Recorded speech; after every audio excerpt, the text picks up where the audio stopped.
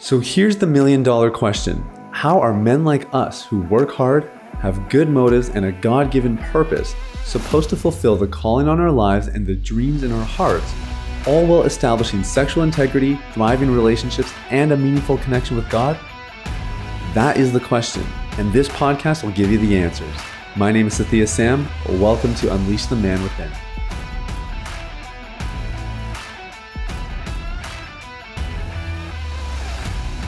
What's up, everybody? It's Sathya here, founder of Deep Clean. We are going to talk about how to get rid of porn addiction. Now, this is a really sensitive topic. This is an important one because the stats are really clear that people, both men and women, all around the world are struggling with porn consumption on a regular basis. And some of them probably see no problem with it, but a majority of them know that it's ruining their lives, it's affecting their relationships and their well-being. And this is a subject we have to figure out. We got to figure out, how do you actually get rid of porn addiction? Now, I am no novice to the subject. As a matter of fact, I had a porn addiction for 15 years. I grew up in the church. My dad was a pastor. I even worked as a pastor myself, all while I was addicted to pornography and had no way out. So if you're struggling, let me just start by saying, I get it. I've been there. I know how debilitating it is. I know what it's like walking around with that guilt, shame, that fear of being found out. And I know what it's like to wonder if you'll actually ever get this thing sorted. I'm here to tell you today that you can get free of porn, and it may not be quite as challenging as you think it is. But the problem is there's tons of bad information out there. There's a lot of frilly solutions that don't actually bring any long-term results. And that's why today we're going to talk about, for starters, how porn addiction starts. We're going to talk about why people cannot actually get rid of porn even though they try their absolute hardest. And then we're going to talk about solutions that actually move the needle forward, the things you really need to focus on if you want to get free of porn addiction. So first things first, let's talk about what actually causes porn addiction. And the way I'm going to answer this is by actually broadening the scope, and let's talk about what causes addiction in general. It's one of two things. Addiction is either started to numb pain or to relieve pain. Plain and simple. All addiction starts from some place of pain. Now, it could be relationship pain. It could be career pain. It could be just general pain about the past or about yourself. Sometimes there's a bad self-image. A bunch of things factor into it. But addiction is caused by cyclically relieving or numbing that pain using a similar or the same substance or behavior. Okay, now there's two types of addiction. There's process addictions and there's substance addictions. We all know the substance addictions, alcohol, drugs, that kind of thing. There's actually a substance involved. Process addictions are more behaviorally based, things like gambling, video games, and pornography. So porn addiction often starts because people are experiencing stress in their lives. They're experiencing pain around something that happened at work, with friends, within themselves, maybe in their spiritual relationship. It could be just about anything, but pain is where it starts. And porn offers a place of comfort, it offers a place of connection, and it actually offers a place of reward.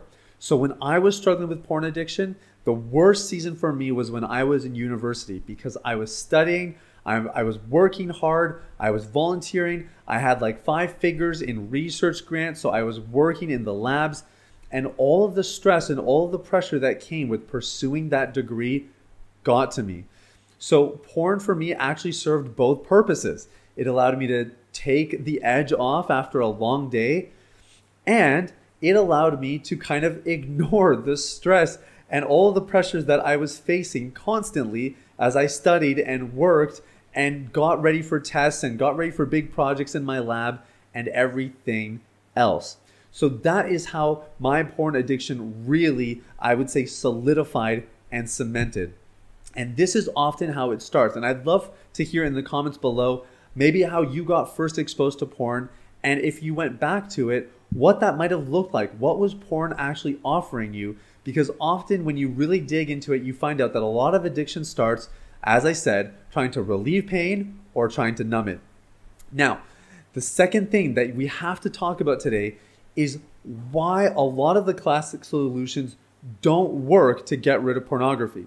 So if you're watching this video, it's pretty likely that you've installed an internet filter, you've signed up an accountability partner, and maybe you've even been bold enough to reach out to somebody trusted in your life. Not some pastor or leader where there's kind of the spiritual obligation, but I'm talking about like a close friend, a parent, maybe a sibling, somebody where it takes a lot of guts to actually reach out in the context of the relationship. Now, if you've done these things before and they didn't solve the problem for you, I want you to know there's actually a really easy explanation for why. Okay, you ready for it? All behavior is rooted in belief. All behavior is rooted in belief.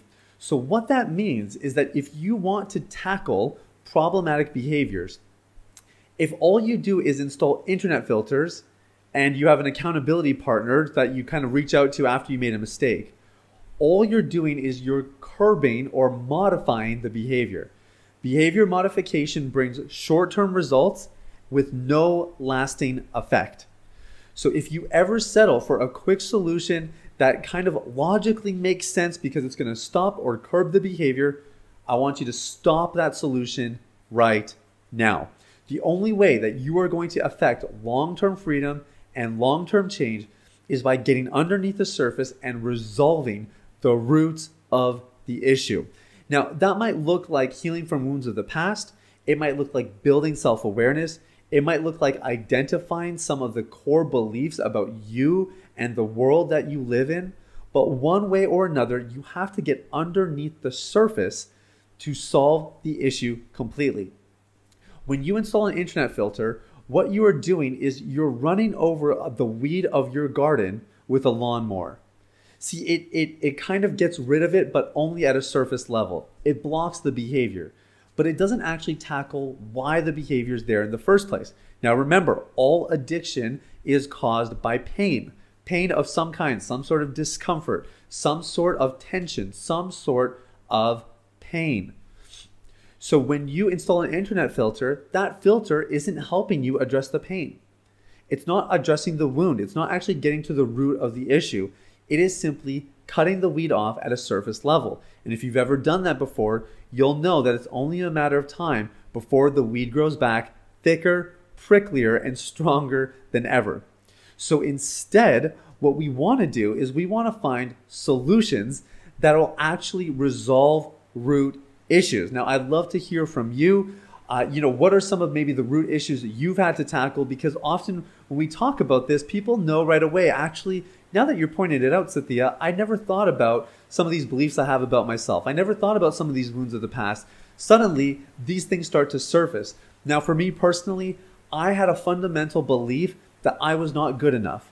No matter how well I performed, no matter how well I did in school, I was high achieving academically. Like I said, I worked hard, I volunteered a ton, and it felt like no matter what I did, it was never good enough. I just believed that unless it was perfect, it was not good enough, and therefore I was not good enough. And I put a lot of pressure on myself to be perfect in all situations at all times. And that was a house of cards ready to crumble at any moment.